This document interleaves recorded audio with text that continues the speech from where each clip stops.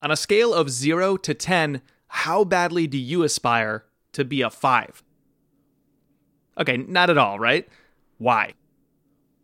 Because 5 is average, and nobody aspires to be average.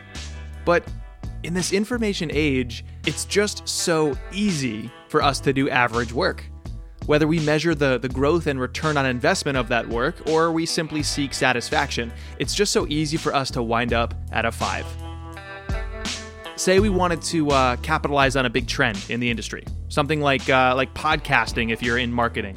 Well, we can go to YouTube, and in under a second, we'll find millions of videos telling us exactly what we need to do. In this information age, if we want to do anything, we can immediately find some best practices. From videos to blog posts, podcasts to books, legendary thinkers to new gurus on the block, our world is flooding with advice. Advice that we can access in an instant. But so can everybody else. And so too much of our work copies. It blends in. It's not the sum total of all the things before us, but the average of it all. We're so obsessed with having the answer instead of learning how to find our own. My point is this: in the information age, it has never been easier to be average.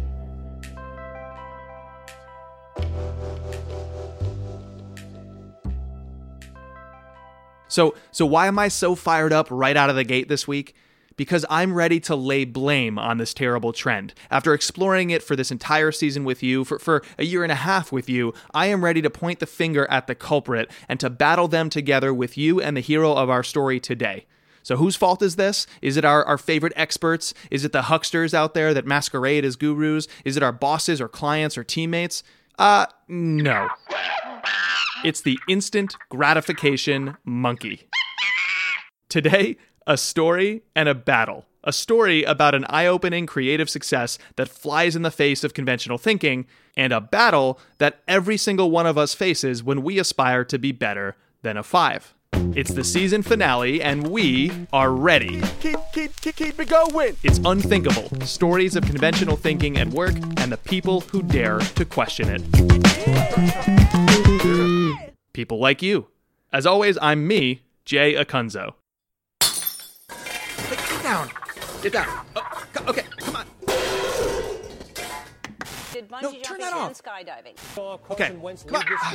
Give me my phone back. Is that a beer? It's 3 p.m. What are you doing? Enough. Okay. All right. I think I have my instant gratification monkey under control for now. And while he's locked away, let me take this opportunity to tell you about the person who came up with this little guy, this terrible little creature. His name is Tim Urban. He's a blogger with a very visual, metaphorical way of thinking. The more I learn about life, the more I think that everyone's unique, yes, but like we're all a little bit like photocopies of lots and lots of other people. So like in terms of, any one characteristic of yours, there are 100,000 other people that have the exact same characteristics. So I basically imagine that I'm writing for like a stadium of Tims, people exactly like me. And I just know that if there's something I wish that someone would send me, I know there's a lot of other people. Maybe it's not my friends. Maybe I'm the only weirdo in my own life who would want that. But there's a lot of people out there. There's going to be a lot of other people who just happen to really like that exact thing. So it's actually really easy to kind of do your exact thing on the internet because the Venn diagram basically automatically will have an overlap. Tim is talking about this Venn diagram that we've discussed pretty often throughout the season. On one side of the diagram is the work you want to create. On the other side, the stuff that others want to receive. If you can find the overlap, well, you can have a fulfilling career because you're doing the things you like and there's a market for it. The thing that Tim likes is writing his blog called Wait But Why. Wait But Why is like indescribably good, says the guy in your ears who's trying to build a career based on, the ability to describe things. But I just love this blog so much. I can't begin to tell you how great it is. The best compliment I can give is that Tim writes his articles and approaches his craft with the utmost integrity. Everyone has their own personal integrity and would like to bring that to their work. And Sometimes that's an easy thing to do because, you feel like, well, this integrity comes first. If success would come second, if it doesn't succeed, then that's okay. A lot of times it's not okay if it doesn't succeed for your life or for whatever. And then integrity might come second in those situations. Now, I think in my experience, that might actually be a mistake. It might be a mistake with writing in particular to have integrity come after success as if they're potentially mutually exclusive. And the reason I've learned that because this is the cool thing about the internet. Basically, today, we all have the ability to find an audience directly for what we most want to create. Before the internet, there were gatekeepers. For example, if you were a writer like Tim, you'd pitch articles to editors. Then the judge of the middle of the Venn diagram, is whoever you're submitting it to. They're going to judge that, and the what people want circle of the Venn is going to be their particular audience. So then that is a real thing where what you want might simply, in many cases, just be wrong for the New Yorker, which means you've created a situation with no middle of the Venn diagram, and you've lost your chances in the meantime. However, the internet's different. Like a blog means that you're self-publishing, so you're the judge of the middle. No one else has to pick you. And the entire internet world, which is about half of living humans, is the other side of the Venn. So if you're trying to create a mainstream thing that's going to have 150 million readers, you have to think really hard about what large groups of people like. But as a blogger, you're obviously not trying to do that. As a blogger, as a podcaster, a marketer, an engineer, really most of us are far better served in any role finding something specific about others that overlaps with what we want to create. It's that Venn diagram overlap all over again. And man, Tim has found that in spades. His site has millions of raving fans, which read his really long blog posts, thousands of words at a time. And they each contain all kinds of funny stick figures and graphs and metaphors that Tim creates.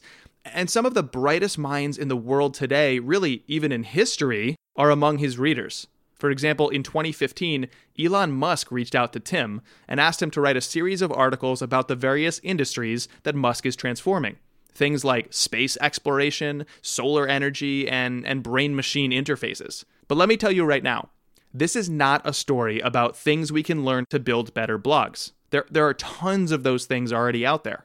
Here, I put together a list of a few of the best practices that came up on Google. And let's see how this stacks up against Wait But Why. Okay, here's one.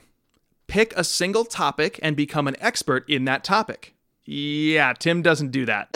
Here's just a sample of the topics that Tim covers on his blog. Why it's hard to make good friends as you age, an exhaustive overview of artificial intelligence, the decision to get married or not, religion for the non-religious, a history of Iraq, the Fermi paradox, a visual representation of your life in weeks. You get it. Or maybe you don't. Okay, moving on to some of the other best practices here. To create a successful blog, make sure you always use a clear and descriptive name that audiences can understand, target keywords to rank on search, keep it short for distracted readers, write on a regular basis, and write multiple times per week. Yeah, Tim doesn't do any of that. He writes when he wants, about what he wants, for as long as he wants. And despite tons of best practices in his niche, Tim is doing the work that he wants. Tim Urban, how dare you? There's so many of us who basically want to do what you're doing. I want to get out of the rat race of creating mundane, basic, feels hollow type of content, whether I work for agencies or brands or I launch a nicky little side blog. And how dare you raise the bar as to what it means to create a good blog? So what do you have to say for yourself? I'm very sorry. So the reason I want to say that is it's so weird to me. The entire advice world for how to create a thriving blog treats the content like it's a container. It's like, how often should you publish these containers? Should they be big containers or small ones? And then a lot of the advice also focuses on the distribution of those containers, and it rarely ventures into the insides of the container, but I feel like that's where you live, right? Yeah, even just at the beginning when I started this with a business partner and we were talking to people about it and reading about, and even my business partner uses this word because, if you're thinking about a business, you use the word content. And it makes the content such okay, you got to fill it in with something and you got to hit the right keywords and you have to publish at the right times. And it really like takes all the joy out of the concept of writing and it takes all the art out of it. But that's not what we were going for. It's not what I wanted to do as a writer at all. Like it just it just kind of like sapped the fun and the creativity out of whatever I was going to be doing if I was just kind of trying to be hitting the right headlines, hitting the right keywords, the right length, the right times.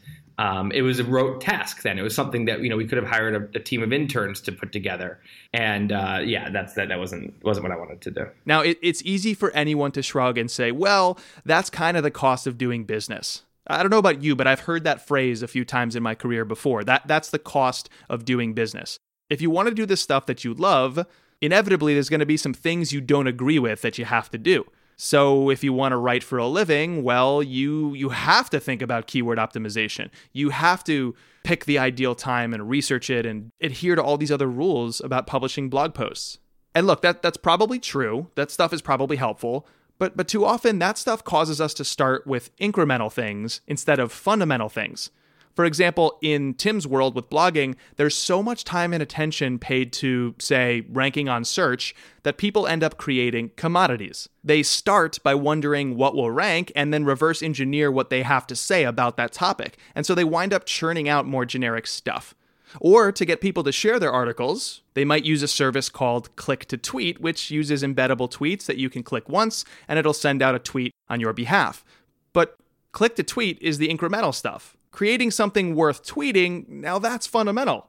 When you create anything for a living, it's so easy to agonize over being discoverable that you can forget. The point is to be memorable. I don't want to pick on anyone, but, Tech Insider. I mean, if they stopped, well, you have Gizmodo and you have Engadget and you have 20 other things that are, that can replace your tech news. And so I don't think that many people would be necessarily crushed. While if there's something that has, I've read a couple of your, things, Jay, and you have such a unique voice. You have such a sense of humor in your writing, and there's such a There's such a personality there talking to me that that in those cases, like I feel like your readers would not be able to just immediately replace you with someone else who might be talking about a lot of the same things because there's a lot of there's something unique they're getting there, and that's how I felt on this first blog. The blog he's referring to here is the one that he wrote before Wait But Why. It was a little side project, and that blog never took off in the way Wait But Why did, but it had, maybe, 500 or 1,000 regular readers. And what encouraged me about it wasn't the numbers, because the numbers weren't great.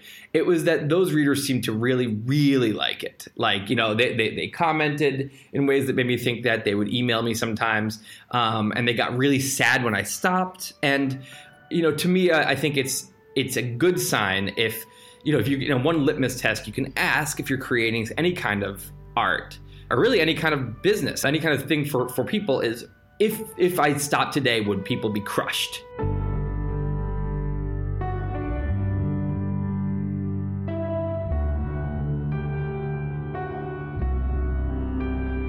And that's a nice thought about if you stop writing, but in Tim's work, something often prevents him and thousands, if not millions of other people from even starting.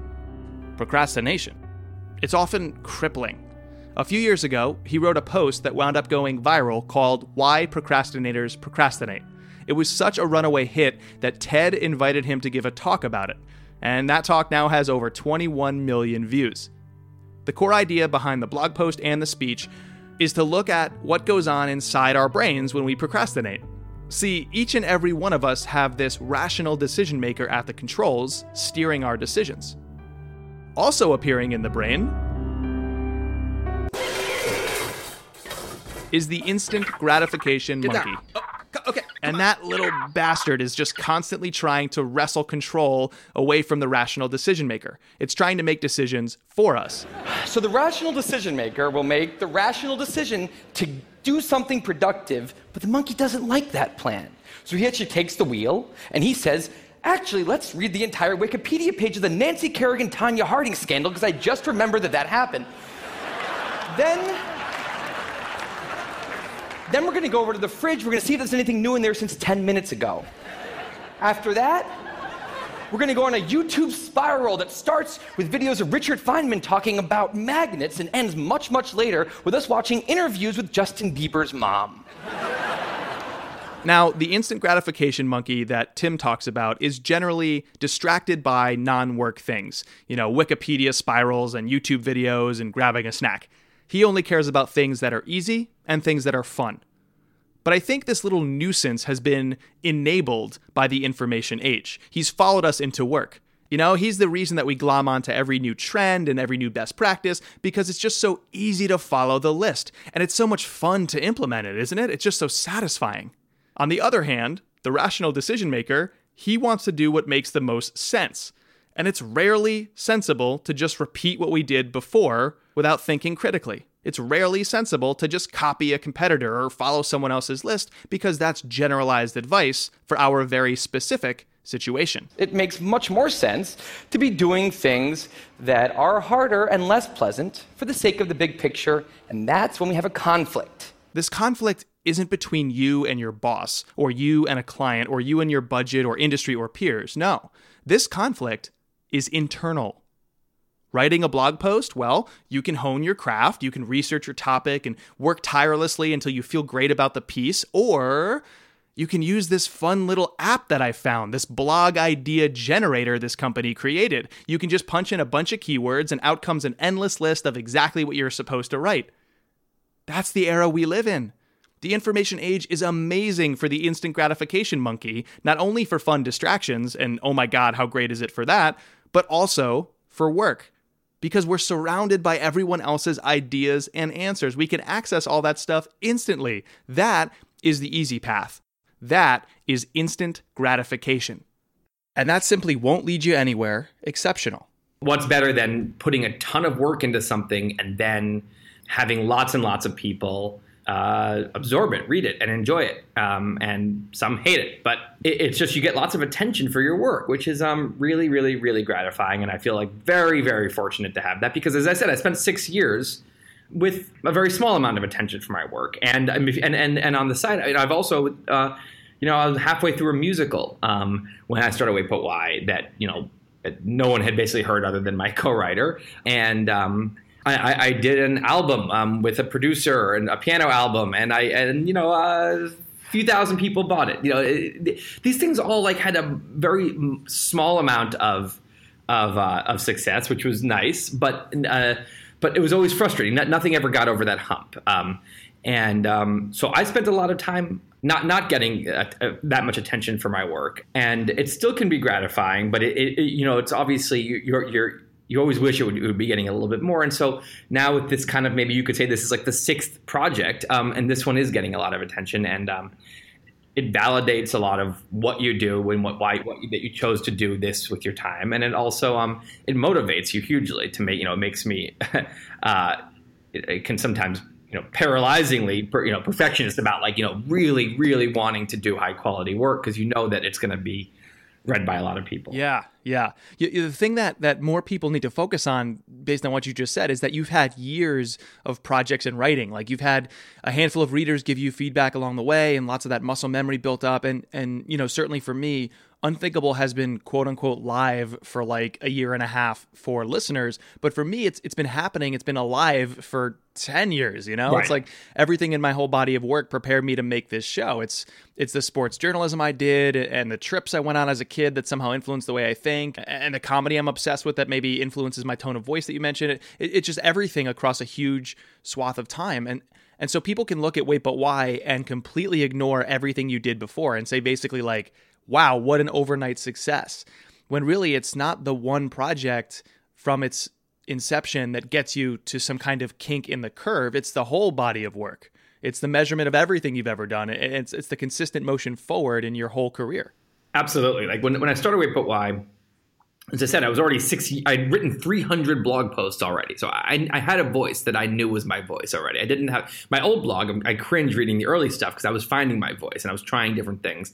And I already knew I liked to draw stick figures, and I knew how to use them with writing. That's stuff that I developed, over a long period of time. But it's also, like you said, a lot of the thoughts and ideas and things that I calculate to figure out. I had done those already. These are things I talked about with my college friends, and I talk about with my girlfriend, or I think about, and over time, so then it's just kind of like unpacking this suitcase that's already has a lot of stuff in it and starting to then like present those things as blog posts. So yeah, you are definitely not starting from ground zero, and that's why I think it's also important that people who are like aspiring writers or whatever, when they look at the blogs they like or the authors they like, they see those people's work that is getting lots of attention, and they think that that's what they did. This person was good enough that when they started, or they were lucky enough that when they started, it was in a different level. And that's almost never how it happens. And so when that person is doing their version of my early blog, it feels like, well, this is obviously not my thing. It's not working. But they don't realize that is step one of the staircase for everyone. They're just on step one of the staircase. And when they have 30 readers, cool, you're on step 4 of the staircase. And the people that you're reading and you're admiring, they're on step 20 of the staircase. But they were on step 4 also. So just like do step 4, then try to get to step 5. The instant gratification monkey wants to go from step 1 to 10 right away. If not, it's too hard. Let's just ship the thing we always ship and go chase a distraction up a tree for fun. Or maybe we should listen to that other guy, the rational decision maker, who gives us the ability to do things no other animal can do. We can visualize the future. We can see the big picture. We can make long-term plans, and he wants to take all of that into account, and he wants to just have us do whatever makes sense to be doing right now. So now we face a decision. We all admit we don't aspire to do average work, so now we have to prove it. The why game that kids play is what I think we'd all benefit from, just basically saying, why do I think this actually? Or why is the world like this? And then you realize the world is like this, or society believes this because of something that happened in 1860 that doesn't apply anymore. Which is crazy. I know. And it does today when you get older, because you've layered on so much conventional thinking and your kind of person or brain is just sort of like hardening as you get older. It's this constant battle to keep it loose and flexible. Right. Your brain is not wired to stay flexible. Right. Yeah. That's why I like side projects, because it kind of treats your brain like silly putty. It's like, this isn't really directly applicable. I'm not researching my job, but it sort of stretches my brain to the left. And when I release it, it'll pull back to center, but it'll maybe have the ability to pull back in that direction if I need to. Right. But so the weight part, ironically, is maybe even, you have to stop. You have to step back. When you're a kid, it's just why. But when you're an adult, you have to be like, hold on, wait a second. Right. Let's take a step back here and ask why. And when we talk about intuition on the show, I don't know if you know this, but intuition comes from a Latin root called intuire. I actually learned this through a Brain Pickings post, which means knowledge from within. But I think all intuition is trying to ask the right questions of your current context, and you pull out your own answers from within. And I think in the information age, when you can subscribe to blogs and podcasts and get answers from gurus and experts and more pour out of the woodwork every day, you kind of stop asking those fundamental questions and you stop trying to think for yourself, because you can just follow some list, as one example. And so wait, but why to me is like stop and ask. Absolutely. And that applies to creative work. It also applies to the life path you're on. It applies to your routines and a bunch of things that a lot of people, they always say, on their deathbed they regret, because in deathbed you have clarity for sure. And I think a big goal in life should be to get that clarity earlier than your deathbed, so you can actually do something about those things before they become regrets, and live your best life and live the life that makes sense for you. And that definitely requires. So people just assume that they kind of have a handle on that. But if you do the why game with yourself, you realize a lot of what you assume is the best life for you actually is someone else told you to do. And if you really think hard about it, you realize that you humble up and you realize you're not sure what the best life is. And you have a lot of thinking and soul searching to do. And that feels really bad at the time, but it can save you from deathbed regrets. Tim has heard a ton of people's deathbed regrets. After writing that initial article, he said that thousands of people reached out in the comments and over email to tell him all about why procrastination was crippling to their lives. Their inability to do the hard thing instead of the easy thing, the instant gratification, was derailing everything they wanted out of their careers. See, that's the battle within. The key to doing exceptional work isn't to get permission from your boss or more budget or more time. And it's certainly not to find some expert's hack, cheat, or secret. No, it's to win that battle within. That's the difference between doing something exceptional or some commodity junk, between building a career full of meaning or a life of regret. I basically overcame myself. I won the battle against myself, which honestly I think is probably in 80% of people who want to be, not maybe an 80, because everyone has their own issues, but a huge percentage of people who want to be doing something kind of in the arts or creative or something, they're creating their own career. The biggest battles are against yourself. So for me, it was procrastination. I had to, and I think a lot of people have this. They know they could do something good if they would just do it, right? And they could write that great book if they would just write a few pages a day and get it done. They just always put it off. Every year, I'll do it next year. So that's one battle against yourself. Another one is against what I write about is your mammoth, but it's against the part of you that is paralyzed by what other people think of you. And for me, I think because the other blog started with no pressure at all, I was able to kind of develop this voice that then I realized by the time I did have pressure and I cared about it, I already had the confidence that was writing that people might like. So for me, this wasn't as much of an issue, but for a lot of people, it's the confidence to overcome that social fear and just write your thing or sing your heart out, the way you really would, or just write. I think a lot of writers struggle to put their own personality into their writing, and they feel like, well, no one wants that, and I think that that's often a big mistake to leave it out, and I think a lot of times that's a battle against yourself too, is that somewhere in you don't think that you, the writer, in your personality is worthy of these people's time, just the content itself. And I think that that's another battle against yourself. So is that what you're most proud of when it comes to this project? You have all the attention and all the readership and all the praise, but it seems like this is something a lot more, personal, right? Honestly, for me, because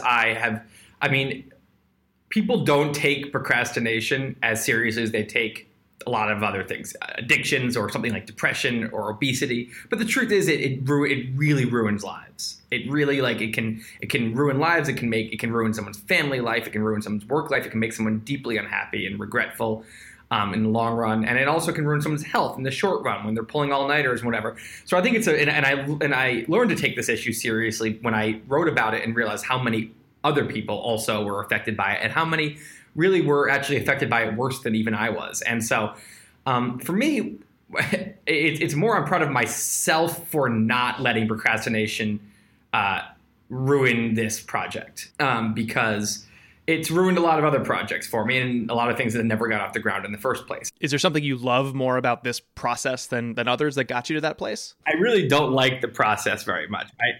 I love finishing a blog post. I love starting one and brainstorming. I like that part. If I'm in a certain really, really good creative flow, I like writing. But much of the time, writing is like it's like writing a research paper in college, or whatever. It's like I'm like doing homework.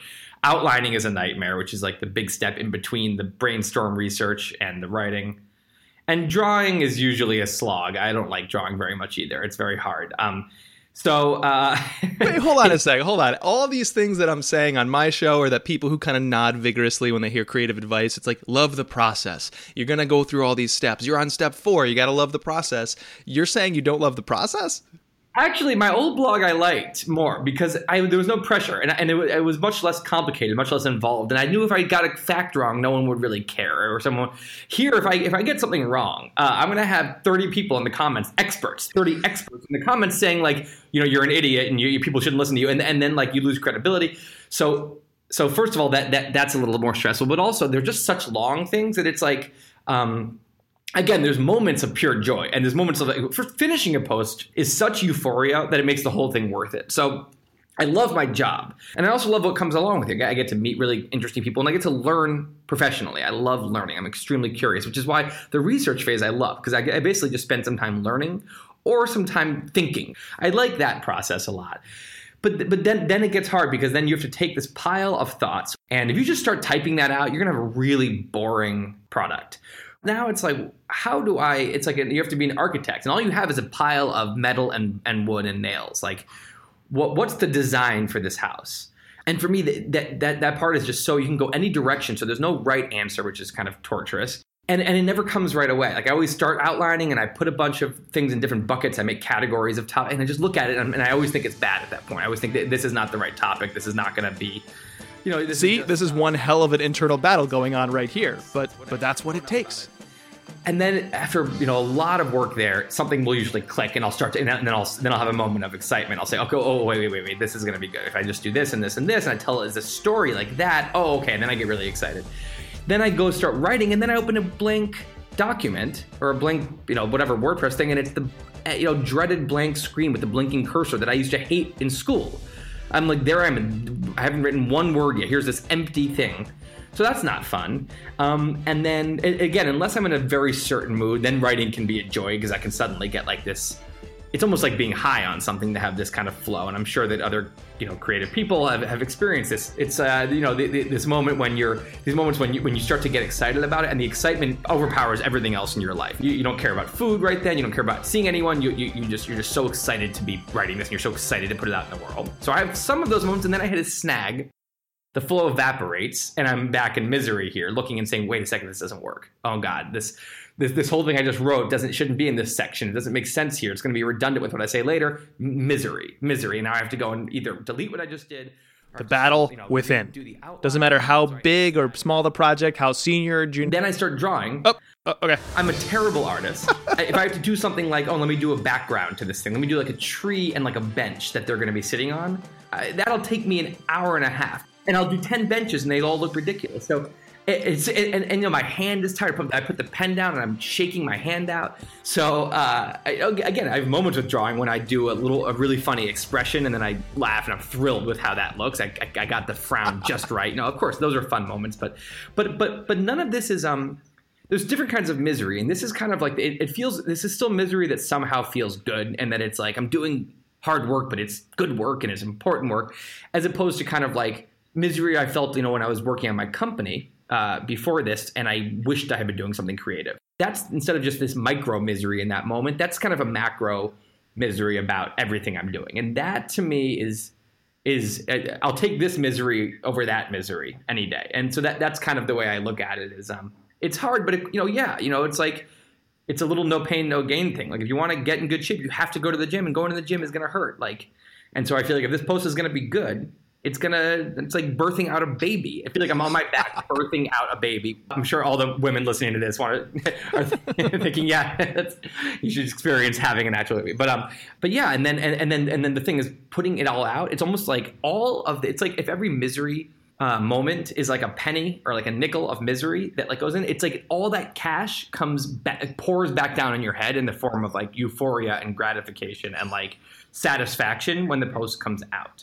And I know that I'm just putting that money is going to come back to me in a way. So it's like that also makes it tolerable. Yeah. And then, by the way, I want to clarify there. You don't mean actual money. Maybe a little bit, but you don't mean the euphoria in the form of revenue. No money at all. No. Sorry. Yeah, I meant a metaphor. Like it's like you're putting every drop of misery. You can look at liquid instead. Every drop of misery goes into a bucket, and then that whole bucket pours on your head in the form of satisfaction and gratification and just the relief once you're done, and people are reading it, and you're getting comments on it, you're getting emails about it, and you're proud of it because I spent so much time on it that I'm excited people are reading this final product now. And all the doubt that you felt, it all feels good now. So to me, it's just you're putting the misery drops in a bucket that's going to come back on you in a good. Yeah, and the misery drops, by the way, it's not you're not pouring misery on yourself. They like sit in the bucket and they ferment into something.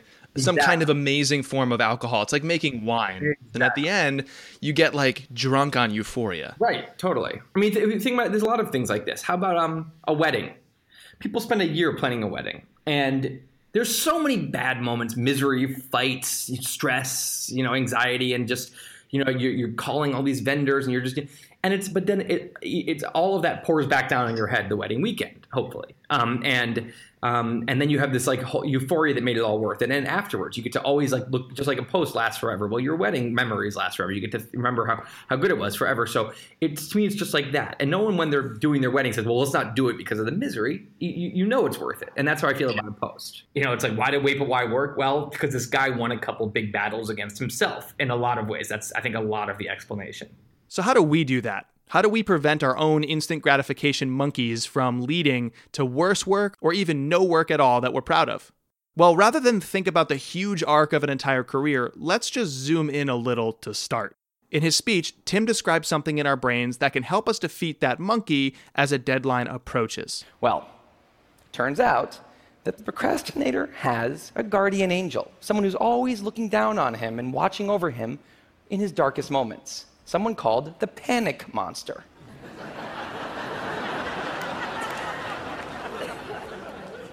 Now, the panic monster is dormant most of the time, but he suddenly wakes up anytime a deadline gets too close or there's danger of public embarrassment, a career disaster, or some other scary consequence. And importantly, he's the only thing that the monkey is terrified of. Now, he became very relevant in my life pretty recently because the people of TED reached out to me about 6 months ago and invited me to do a TED Talk.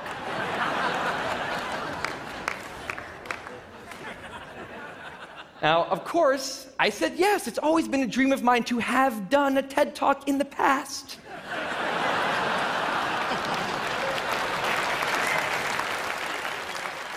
Well, Tim can now say that, so congrats to Tim. He can also say that, from experience, this panic monster is a really useful thing when your project deadline approaches. But the problem is that the panic monster often doesn't wake up at all for things that lack a deadline, and most important things in life don't really have deadlines. They're long, drawn-out things like finding our best career path, or improving our skills or life, or caring about our health. Those things don't have a calendar notification that sets off the panic monster, and even if they did, let's be honest, we just push it back. So this explains why so many people told Tim all about their emotional troubles with procrastination. It's not that they're cramming for some project. It's that long-term procrastination has made them feel like a spectator at times in their own lives. The frustration was not that they couldn't achieve their dreams, it's that they weren't even able to start chasing them. So how do we win the battle within? We need to wake up that panic monster for the big stuff. Not so he's constantly awake and out of control, but under our control, an on-demand kind of solution when we need him. When we feel the monkey starting to take over, and we start eyeing that list of cheats and hacks or that lazy approach that we've done before, just remember, everything we do has a deadline, even if it's not on your calendar. Eventually, your career has a final deadline, and really, so do we. So that promotes a sense of panic, a little urgency. So we better start doing our best work right now. If we don't, we might never. If I don't produce this podcast to sound the way it does, I might invest this time that I'll never get back into a forgettable commodity show. If Tim doesn't write long pieces with funny cartoons about topics he loves, he may look back someday with tons of regrets. If you don't do that thing you've been thinking about, that side project, that new company, that job, building your career the way you've always envisioned, well, you might regret it too. Because everything has a deadline.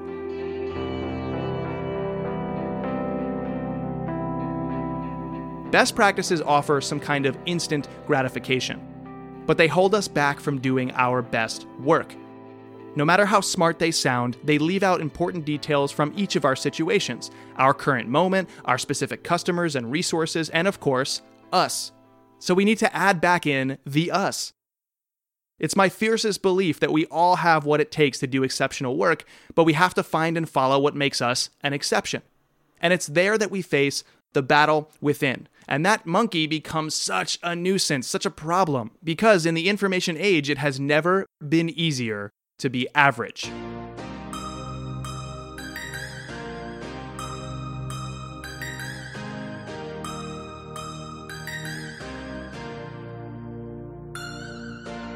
You can get 16 tips to start blogging from Buffer and 17 from Social Media Examiner, There's an ultimate guide from the Content Marketing Institute and a complete guide from QuickSprout. Still not impressed? Well, how about 40 blogging tips from FreshSparks? Or wait a second, 100 tips from HubSpot. 100 tips, all in the same article. There are 100 podcasts about blogging and 6,000 books about it on Amazon. So, how should we think about it? And what tools should we buy? And how often should we blog? And how long should they be? And how do we promote it and grow it and optimize it and hire for it? Now, wait a sec. This guy's saying blogging is dead. No, hold on. Writing is dead. Well, someone should have told all these writers, because now it's the social web. Now it's gamification. Wait, it's the visual web. Here comes podcasting. It's the era of video, everybody. Experiences, influencers, AR, VR, AI. Enough. Endless best practices, all just spokes on a wheel, spinning endlessly throughout our careers, crushing our aspirations to do anything great. First this one's on top, then that one's on top, and on it spins. But nobody has ever best practiced their way to doing anything exceptional. So let's stop spinning this wheel and break it. After hearing from Tim Urban today and Jen and John Kimmick last time, from Steve Pratt, Susie Batiste, Clark Valberg, and Claire Bird, Leah Waymark, Scott Stratton, and John and Jonathan Grado. After hearing all of these stories of work that seems crazy until you hear their side of the story, one thing has become clearer than ever before. If you want to do good work, follow the best practice. If you want to be exceptional, craft your own.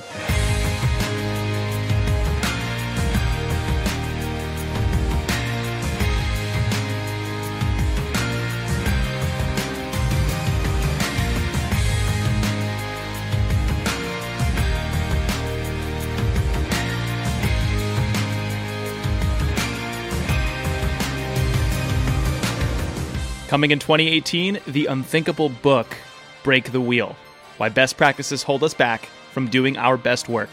Subscribe at unthinkable.fm.